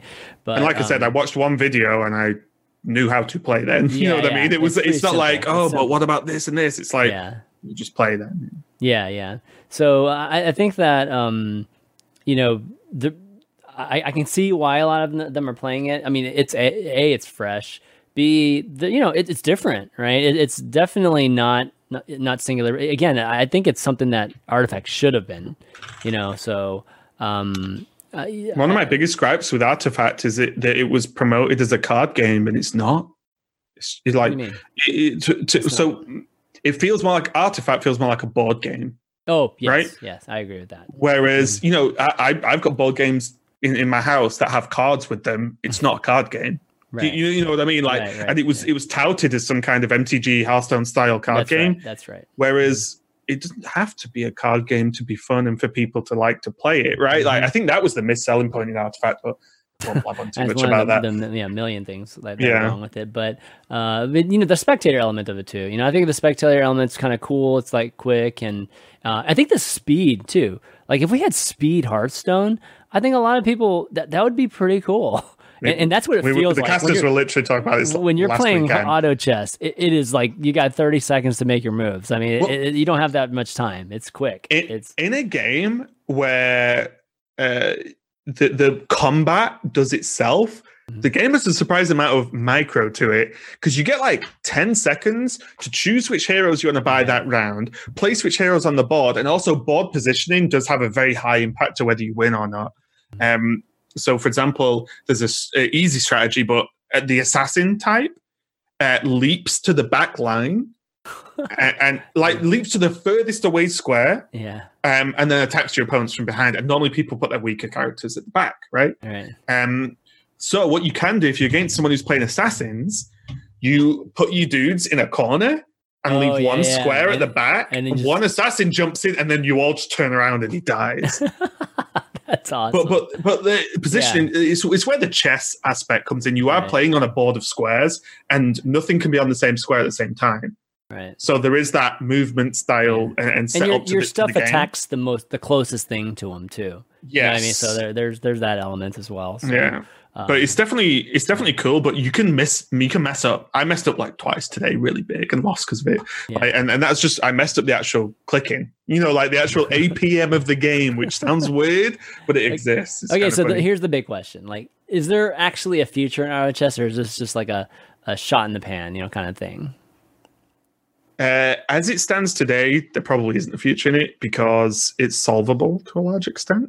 Like your endgame composition of heroes is often extremely similar all games if you last that long. Mm-hmm. And one of the problems they have is they're updating patches, they're doing patches, bounces, and new heroes already. But one of the problems is in case you don't know, you get a choice every round of like 5 heroes and you buy what you can buy with your gold, right? Mm-hmm. If I tell you in a year they've added 1,000 extra heroes, well, how do you ever get the same heroes to level them up, right? Because that's how they work. You buy 3 of one hero, levels it up once, yeah? Right. But if they had tons of heroes, well, the pool gets bigger, so then you don't see the heroes as much. So if they were going to make it last and make it not solvable, is you would have to say you have 1,000 heroes just as a random number. They would have to have like 20 different pools, and in any given separate game, it picks like 10 random pools.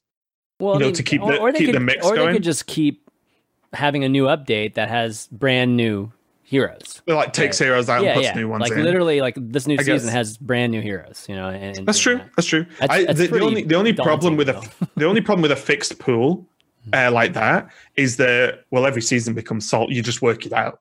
And then that's what you play for every season. Well, that's what meta is in Hearthstone. I mean, it's kind of the same in that way. I guess it's just harder because you can't change cards in a deck. You, as an end game maximum, you have 10 characters and that's it. Mm-hmm. And they all have to synergize. So if you often don't run like one random hunter or one random warlock. You need 3 of warlocks. So, and there's, for example, dragons. 3 dragons creates the synergy and they start with their ultimates. But there are only 3 dragon characters in the game. Right. But there's RNG too, right? There's a chance you don't get those 3, right? There is RNG, yeah. And also people can steal them, which if people see you going dragons and then they buy all the dragons. Right. Because they already have their synergy, right? And they can just buy up whatever. Right. They can just buy them because you have like 10 slots to hold characters in. But that's cool I think I like that. There's a future, but they have to very quickly design it that way. If they just leave it, then people are going to get burnt out pretty quick because I imagine already you start just seeing, okay, I start this, like at the moment, and this could just be balanced, which is fine. But starting mechs or druids is the strongest way because they have the most powerful early game. And if you get powerful early game, you transition to late game a lot stronger, and so on. So you get to the point where it's like, okay, there's my usual start. Okay, it's a little bit different. Okay, here's my usual end game. So on, so on. So it's got tons of replayability, but long term, as in a game that could span years, they need to put some certain things in to keep it fresh, or at least plan to. Yeah, but it's definitely fun. I think it's really exciting. I mean, in terms of seeing, we haven't seen a card game. You just classify as a card game, right? Like we haven't really seen a card game that's, I would say, innovated past Hearthstone, or innovated to a point where it's actually better than what we've seen with Hearthstone, or even, Hearthstone's not that crazy different. It did introduce the classes and the hero powers and, things like that. But still, it was still an innovation. And the fact that it was digital and mobile and everything, it was a big part. So we haven't really seen anything change in this genre. And people were thinking Artifact would be it. Obviously Artifact isn't it. So this is the closest thing I've seen, outside of maybe of what I've heard of Bazaar, like Reynad's thing. To something that's quite different and I think could work. So it might not be, like it might not be auto chess, it might not be these three guys, because who knows, like they could be just three guys in their garage, like they might not be some game development house that I think that, at the level of which we're talking about being the next big thing, you probably need, at least some type of, a group of developers together and game designers. So it might be just like the idea that ends up turning into, like Dota, for instance, right? Like Dota was this Warcraft 3 arcade game that ended up turning into, what we all know as MOBAs, and created a genre. Yeah. Exactly. And Valve, went and made Dota, so, you may have heard of that game called League of Legends. Yeah, League of Legends popular. Was the simplified version of that. So it'll be interesting to see if one of these other big development houses kind of get their game designers on that, get their juices flowing, and seeing how they can make this into something that can become big. Well, what's interesting to me is the game itself on a basic level is actually quite simple. And when you've got a simple idea, you get a squad of characters, heroes, whatever, and then they fight your opponent's squads. That is quite simple. You make synergies that the heroes work well together, so on. That's a simple idea. Yeah. And because it's simple, I wouldn't be surprised if there's some developers that are already jumping on something now. Because graphically, Dota, the graphics in Dota Auto Chess do not look great because it's Dota. The engine and the models and the characters move and act like Dota, right? And Dota looks okay, but it's not fantastic. But bear in mind, you have a maximum of 20 units on your view. Mm-hmm. Like that game could look incredible. If you built it, if you built what you wanted it to be, the characters could have a very unique design. The game itself is very straightforward to explain once you get past the whole people thinking about Dota and chess. You just name it something better. The fighting could be much more. It could look sweet. Yeah. The fighting right now. For the most part, and with the exception of you've seen this like ghost ship come up there and knock stuff on, and a few of the other spells, it does look like just a bunch of people slashing each other. That sort of thing. Right. But it could be awesome. It could be. It could look awesome. Yeah. That's what I mean. Right. And but to create the game, I'm not a game developer, but it should be relatively simple. It's a chessboard that dudes have to move along, and then they hit their opponents with whatever stats you tell them they're allowed to. The core concept of the game is not super difficult. So I wouldn't be surprised if we see something, because the first person or first company to set out let's just keep calling it Auto Chess for now, here's Auto Chess Ultimate. Then like all the streamers will play it straight away, whether it's good or bad. People will be like, sweet, someone's actually made an auto chess game. Boom. Yeah. Thousands of viewers. You could make skins for that game super easy. Already in game now, if you get top 3, you effectively get a roll for coins, and coins give you a roll for a random courier. So the character that you actually are in game, it doesn't fight, you just move around and control things. Right. There are already like a roll skin and rarity based skins based system in this bloody map. You know what I mean? Not even And if you could make a game so it would be fully skin based, you could sell a lot of stuff like that. Like, I don't know, it seems straightforward to me. It's probably an easy win, although we might see some bad rip-offs. Yeah, for sure. But kind of circling back to how this again pertains to Hearthstone streaming, I don't know. It makes one thing. I think all of this, and we we're seeing it when Magic Arena as well as Artifact was a few months ago pulling streamers away from Hearthstone, that sort of thing. I mean, right now I feel like there are not enough big streamers to go around, like for all these games that are, potentially happening. Normally what would happen is like a game starts getting big and organically there'll be some big streamers that come from it.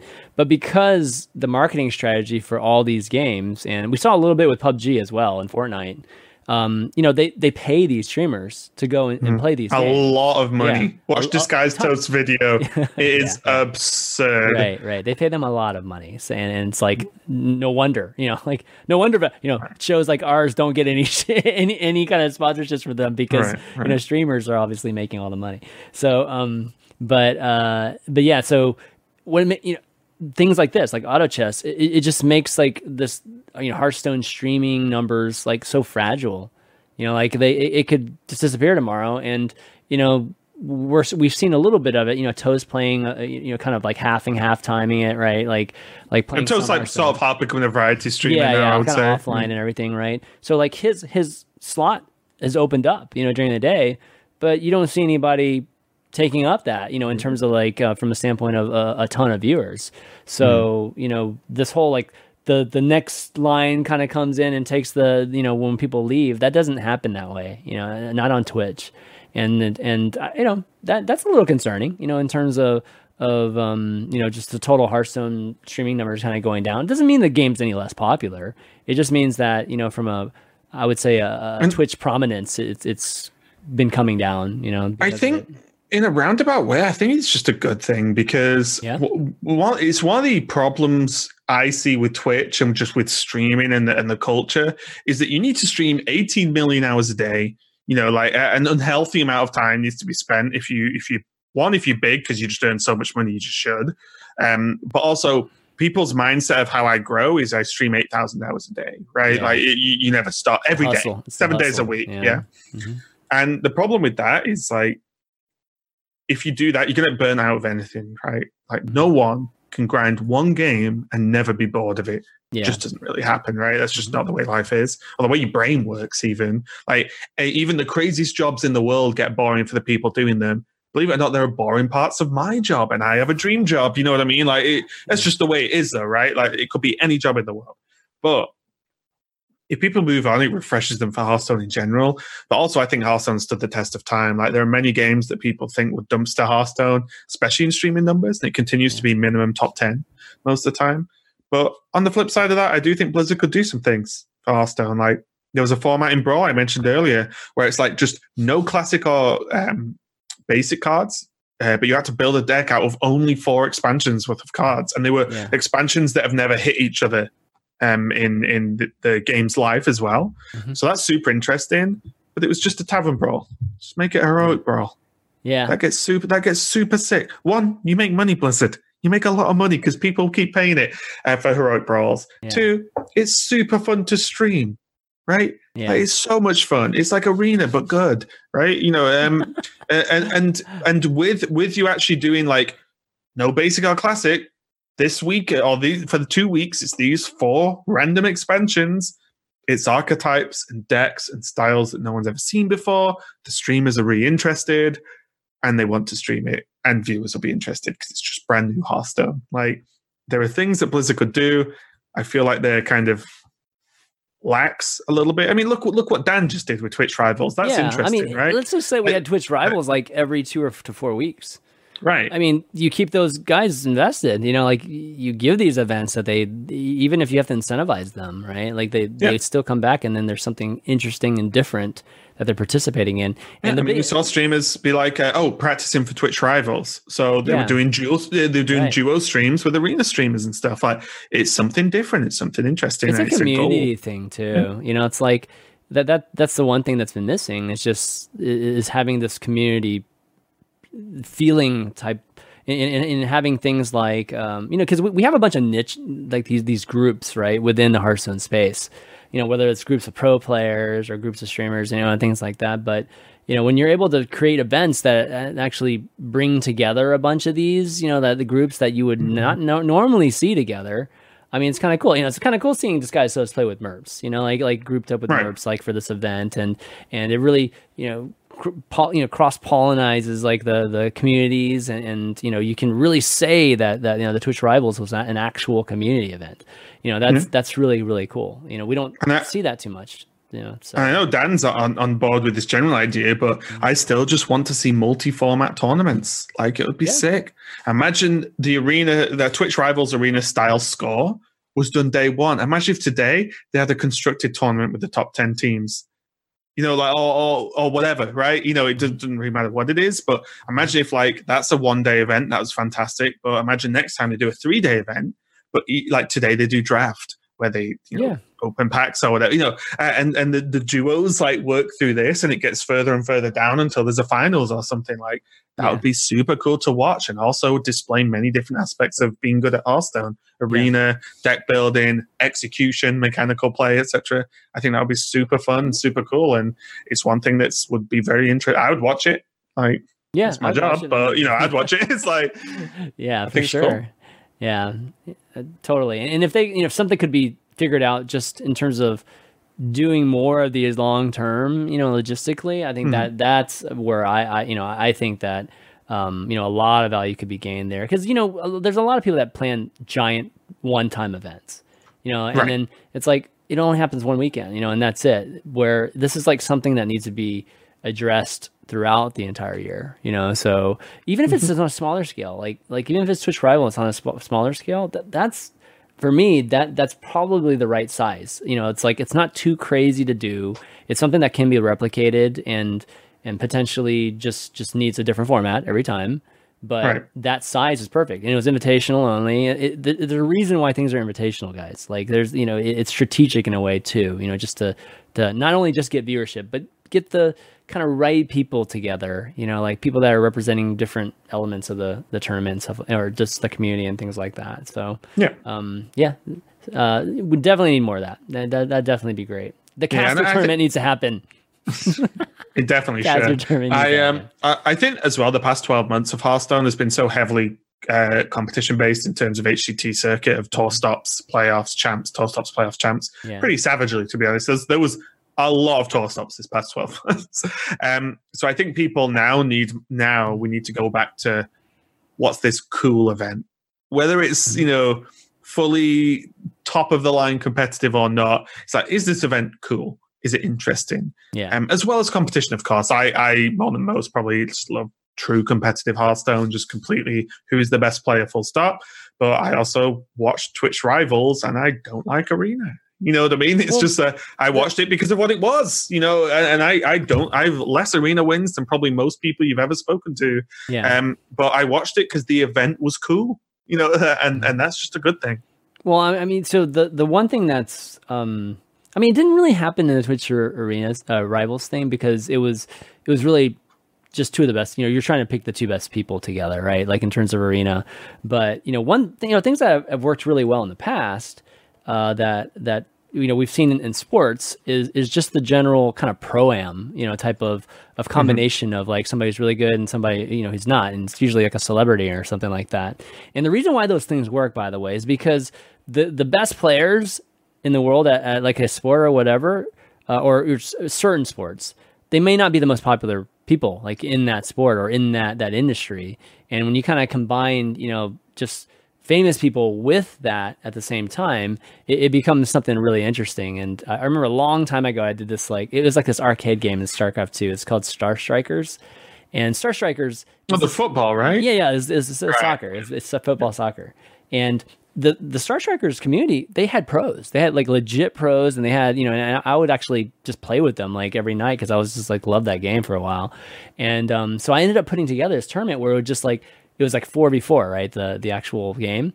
I'd take two of the Star Striker pros and put them with two StarCraft 2 celebrities, You know, like Idra and Huck would play with, you know, these two strikers, these two Star Striker pros, and then Day 9 and JP would play with these two. And we basically built like I forget, like either 8 or 16 teams, and it was like crazy huge. You know, it was like very, very big event for like the scale of which, you know, I did it at, which was like next to nothing. You know, it's a community thing. And I think that kind of thing in Hearthstone could work as well too. You know, like the streamers are not necessarily the best players. You know, like some of them are, but most of them aren't. You know, they're legend players, but they're not, you know, the HCT Pro type of players.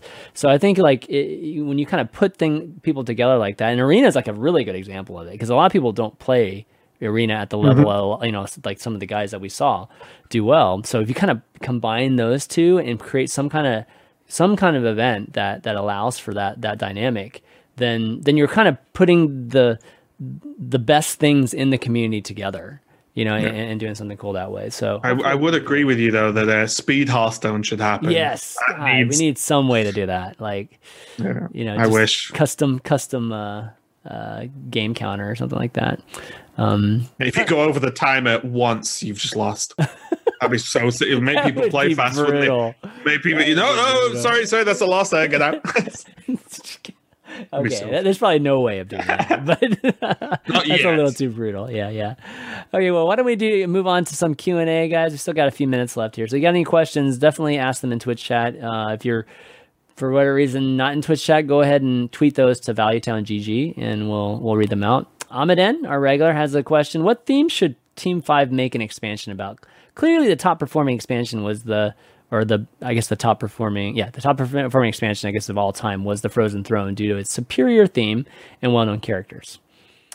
I'd agree with that. I mean, they also did a crap load of promotion for Frost Throne. I mean, they did the whole thing at Comic-Con, and I mean, they even made crazy awesome videos, you know, and stuff like that for Frozen Throne. So I think it had a lot to do with it as well. But to your point, you know, the Lich King, I mean, that's like one of the strongest or most well-known WoW expansions. So probably the most iconic story that true. Maybe even just Blizzard have, actually, because it was Warcraft 3 Frozen Throne. Warcraft 3 introduced Arthas, but the Frozen Throne was his like journey as becoming the Lich King. And I think it's hard to beat if that's the criteria of, can you pick a bigger expansion than that in terms of theme? Probably not, but they could do Hearthstone Heroes of Overwatch. That'd be a good expansion theme. Imagine I play Tracer. Yeah. I mean, they did like BRN. They did Black Rock Mountain once. I feel like they could still go even further with that, you know, and you know, really dig into that. Other than that, I don't know if there's any more. You know what I wanted to see, and I was a bit upset we've not seen it, is, do you know when they sort of almost reset the Hearthstone universe? And they have, you know, the inn with the little girl, I can't remember her bloody name, but there's like, you know, where the song's from and everything. There's the Murloc, the Orc, the Paladin. So, like, none of those, most of those aren't characters in the game. And I was like, man, I was expecting, there's only the Blood Elf, I believe, the doll puppet dude, is a character. I was like, I thought they were going to like have all these characters in the actual game to play cool. As. I thought that'd be pretty sick, but yeah, I don't know. I don't necessarily even want them to just follow the Warcraft lore around. I kind of like them just going random. I was surprised they did Rastakhan because that's so closely tied in with the current World of Warcraft expansion. I personally think that League of Explorers was one of the best themed expansions that they ever had, except for, you know, the cards themselves were just, you know, so. But I thought that just having, you know, Reno and having, you know, Elise and things like that, and how they just created the whole storyline and world around that was really cool. You know, I would definitely not mind if they tried something like that. Again, you know, it's something brand new and creating the lore, and it gives them more runway too, like just to come up with it. It's probably I just want them to go full meta and make a expansion about a tournament of Hearthstone. Like, that would be so sick. Like, what? That'd be too deep. What tournament? Like, yeah, a Hearthstone tournament in lore, in game. That'd be so sick. Just go really deep. Tournament organizer. Right. The fact that you're laughing so much means that would be funny, right? It'll be so sick. You play a card that's called Unannounced Nerfs. Raging Player. Yeah. Unannounced Nerf. Top Deck. Top Deck. Discover the best card from your deck. It's like, that'd be so sick. It'll be so funny. You could do Swiss Guru or something like that. I don't know. Just Swiss rounds. Add 10 turns to the timer or something. Yeah. It's the opposite of Nosdomu, makes the turns longer, just because Swiss never. Oh gosh, it'd be so funny. Okay, that would be funny, but I don't know. I don't know if the actual storyline people and how deep that they could go, because I feel like they spend a lot of time on. And they could make actual characters. So they could make actual players into characters. So parody, like just saying, just do as an orc or whatever. Yeah. But it would be so sick. It would be so sick. Just saying would be JUSTSAYIN or something. Yeah. Okay, that's not a bad idea. That'd be pretty funny. I give you that. That would be definitely a laugh. I just don't know how long it would last. It'd be like, okay, it'd be sick. There'd be a card card literally called Ace of Hunters. It'll be a hunter card, massive orc hunter, but then with curly blonde puffy hair Hunter Ace. It would be so funny. I'd love it so much. They're never going to do it ever. I'm pretty sure, but it'll be hilarious. I mean, I've always said that they should memorialize our world champs. As some type of card, right? For real, not just that's not a nod. That's supposed to be Firebat. No, that doesn't count. You're having a legit one, so that I don't know. It would be really something funny. Historical, right? Yeah. Okay. Well, any other questions, guys? I don't know if there's anything. Oh, there's a question. Do you think we'll get any nerfs before April? I say yes. Before rotation is the question, I guess. I mean, we are close, right? What are we on? End of January? We probably could. Put it this way, it would be good if we got nerfs again and we got them before the expansion. It would be good, mainly because the more Blizzard mess with stuff, the more it shows they're willing to mess with stuff, which is a good thing. Mm-hmm. People get upset, oh, this was nerfed and now I can't play this deck. Would you rather things never change? No is the answer to that question. Yeah, I agree. But what should they nerf? Ghost Success. What should they nerf? Let's see. What would I mean, definitely something in Hunter. I think that something in Hunter would be nice to change. My weird thing about Hunter is I'm slightly biased because I love Hunter, but it's they said in the interview, right? It's powerful right now, very powerful, but it's not unbeatable. It doesn't, I don't know. It's a strong aggro deck, and you have to have strong decks in the game. There will be a strongest deck. It doesn't feel like Druid, right? Or at least not to me. When I play against Hunter, it does not feel the soul-crushing anxiety I used to get from queuing into Druid and going, they are going to wild growth me on 2, nourish me on 5, and I'm going to die. I don't know. The current one can feel that way. The one with the hyena, the one right now, right? It can just feel like you can interact with it and build decks that just dumpster it. I don't know. You can. I mean, once you know how to play against it, not trigger the secrets and things like that, then you can. But it does keep reloading. You were talking about Zul'jin earlier. Zul'jin's really strong and just it reloads the board after you've already reloaded the board a million times with spellstones and to my side and stuff like that. I think it's very strong, but I think there has to be a strong deck, right? Something has to be the strongest. But my thing is, Druid felt like you couldn't build something that beat Druid that wasn't just Druid. You know what I mean? Yeah. It was very difficult to just go, I'll play this, and if I run into Druids, they're going to get dumpstered. That just didn't feel like that. Yeah. Whereas against Hunter, to be honest, a lot of the time, Priest can wreck a lot of Hunters pretty easily. Once Hunter loses momentum and don't have Master's Call, they still don't do much. Some of the healing classes, some of the big combo classes. I think Paladin does pretty okay versus Hunter right now. I don't think that's a big problem. OTK Paladin, for example, I mean. But again, you could build a deck that just dumps this Hunters if you want. Whereas Druid, I thought, was so oppressive that they just had better cards than everyone else. Whereas I don't feel like that's the case with Hunter. But I think Priest is a problem, mainly because when playing against Priest, is a horrible experience because if you're aggro, they either have drawn Ziliax or Mass Hysteria on 5 or they haven't. If they have drawn Ziliax, then that's going to be res 3 times and you probably don't have to choose to kill them. If they don't draw it, you probably win, but it's all on them a lot of the time, right? Yeah. You often can't play around Mass Hysteria or Psychic Scream that much because you need the bodies on the board to win. I don't know.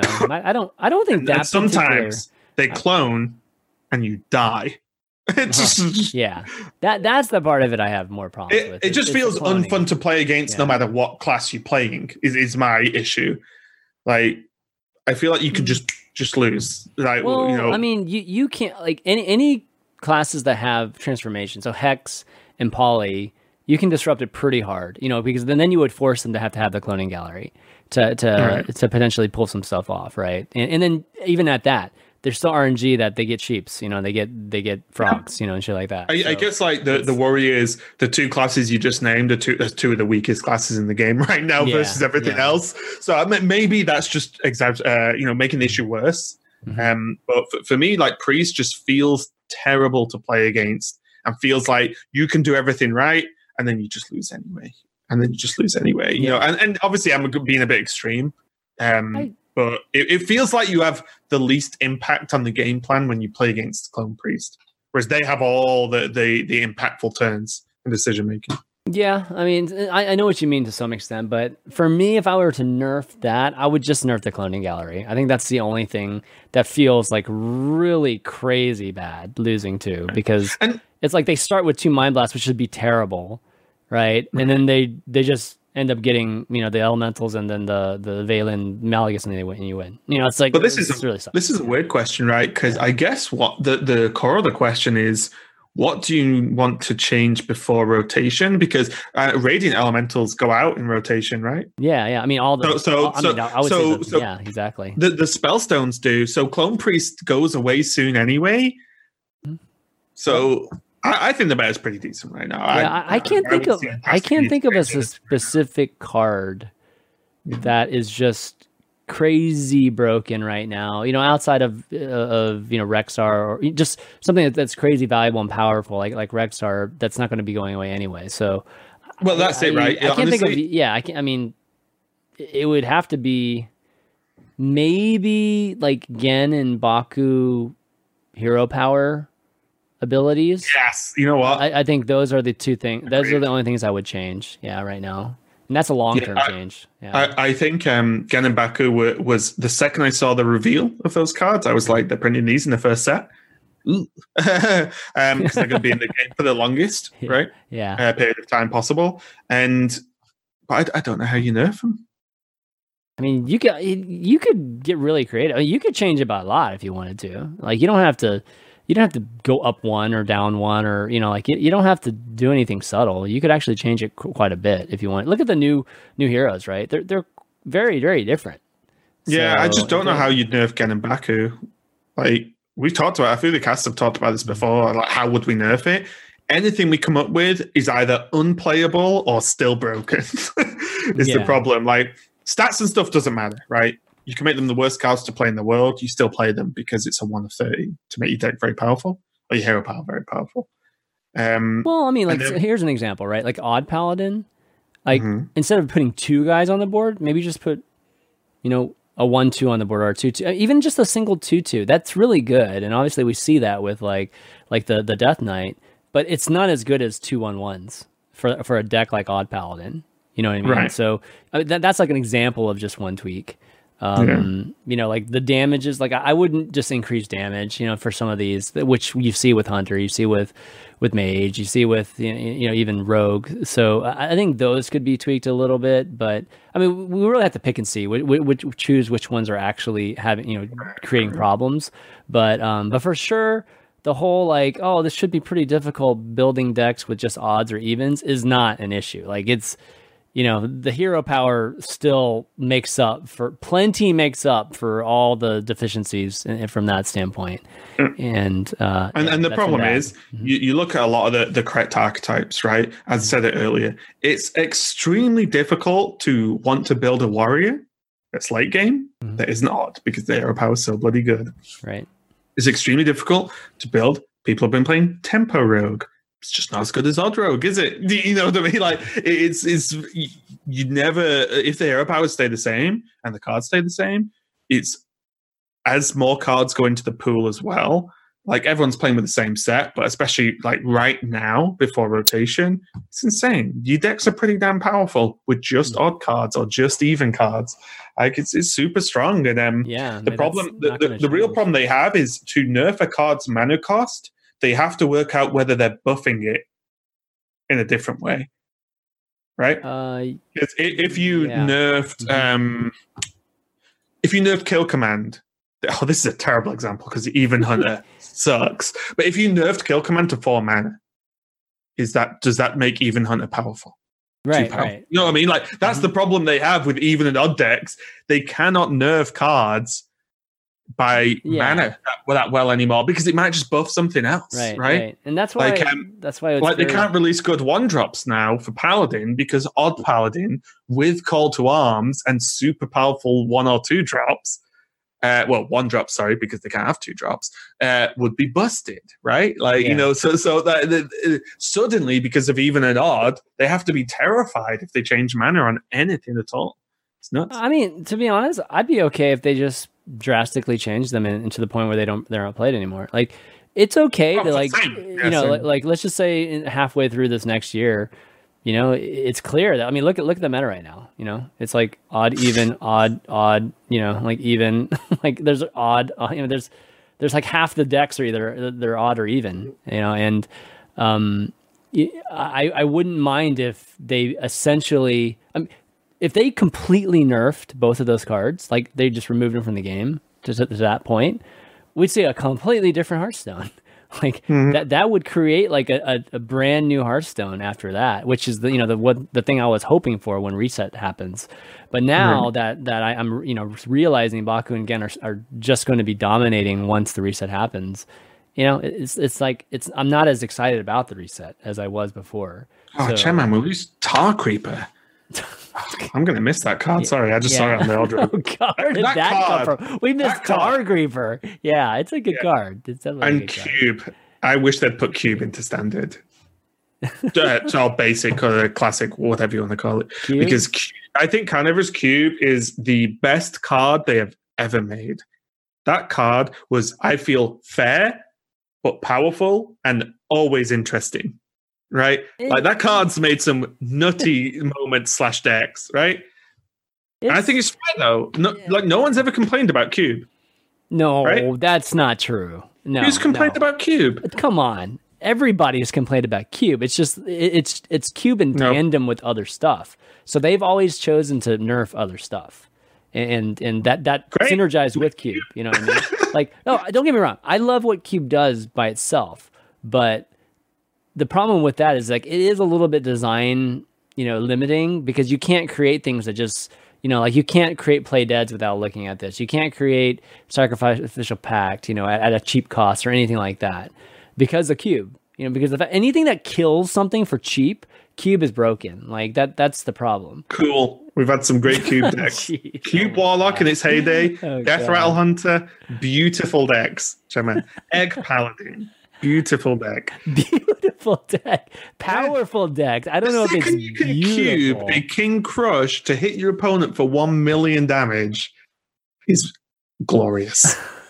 God. Okay. I want to see more of in Hearthstone. Give me more cubes.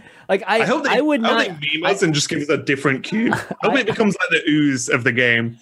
Oh my goodness. I totally don't mind cube. It's just everything that removes something or kills something for, like, it needs to be more expensive, you know what I mean? Or cube just needs to be more expensive. So, I mean, you can make cube like a 6 or 7 and you could argue that it's still good. Like, well, my argument is all those, or a lot or most of those cards that kill and help cube actually will rotate anyway.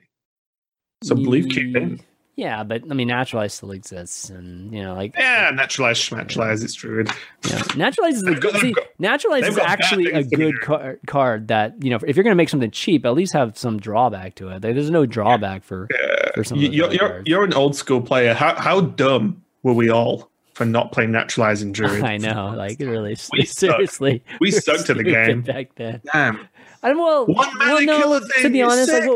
to be honest, what was good with it? Like Sylvanas, maybe. I mean, Ragnaros. I mean, As in even using it as removal. yeah, but dude, we had Good. 3 mana big game hunter at the time. Come on, I mean, That is like, true. That's true. Dude, But you there's could run 3 big game hunters. jeez. No, 4 if that's you want to too run many. double. That's way too many. Gosh. All right. Well, I don't think we have any more questions left. So why don't we wrap up? Raven, always a great time as always. Pleasure. Make sure to like every time I have like really good deep topics, I have to make sure I always make sure to have you on here, or at least I ask you. You like talking. Yeah, for sure. This was just good timing because I've only just really got home. So Yeah, no, that's awesome. But yeah, thanks for coming on, man. You have any shout outs you want to do before we take? just the usual. I'm just done with playoffs, but I'll be at championships at the end of February 28th. I think is the first day. Unfortunately, it's not open to an audience this time, so that's a shame. Why? Like, I don't understand why they do that. Like, Pass. Blizzard thing. Well, Okay. so from my All right. understanding is we're in the studio we cast playoffs from. And that is a not the literal stage. studio. Yeah, not a That does stage. not have audience areas. I guess so it's Overwatch unfortunate. League is getting ready right now. That's probably why. Yeah, it's unfortunate, but it's the way it is. It's still good. The players will still be there. So, we'll still have live player interviews and such. So don't worry about that. But yeah, I'll be at champs. But yeah, just follow me on Twitter, Ravencasts, Twitch. I am home for until then. So I will be streaming most days. That's just I'm streaming auto chess. I stream some with Firebat. If you want to hear me and Firebat make jokes out of each other and also casually play a game, tune in. It'd be great. But yeah, other than that, thanks for asking me as always, chat man. I can't always make it when I would like to, but I do when I can. I always appreciate you coming on, pleasure. man. It's always a great time. I want to thank everybody, that's been watching. If you didn't see the video I posted earlier this week, I've switched the YouTube channel. So just make sure you go to youtube.com/ChampionV, which you've always gone to, but I've actually changed which YouTube channel that is now. So you'll have to resubscribe to that to get the Value Town VODs. So make sure you go to youtube.com/ChampionV and do that right now. What used to be ChampionV, like whatever you're subscribed to, if you were subscribed to the channel before, is now the Streamer Showdown one.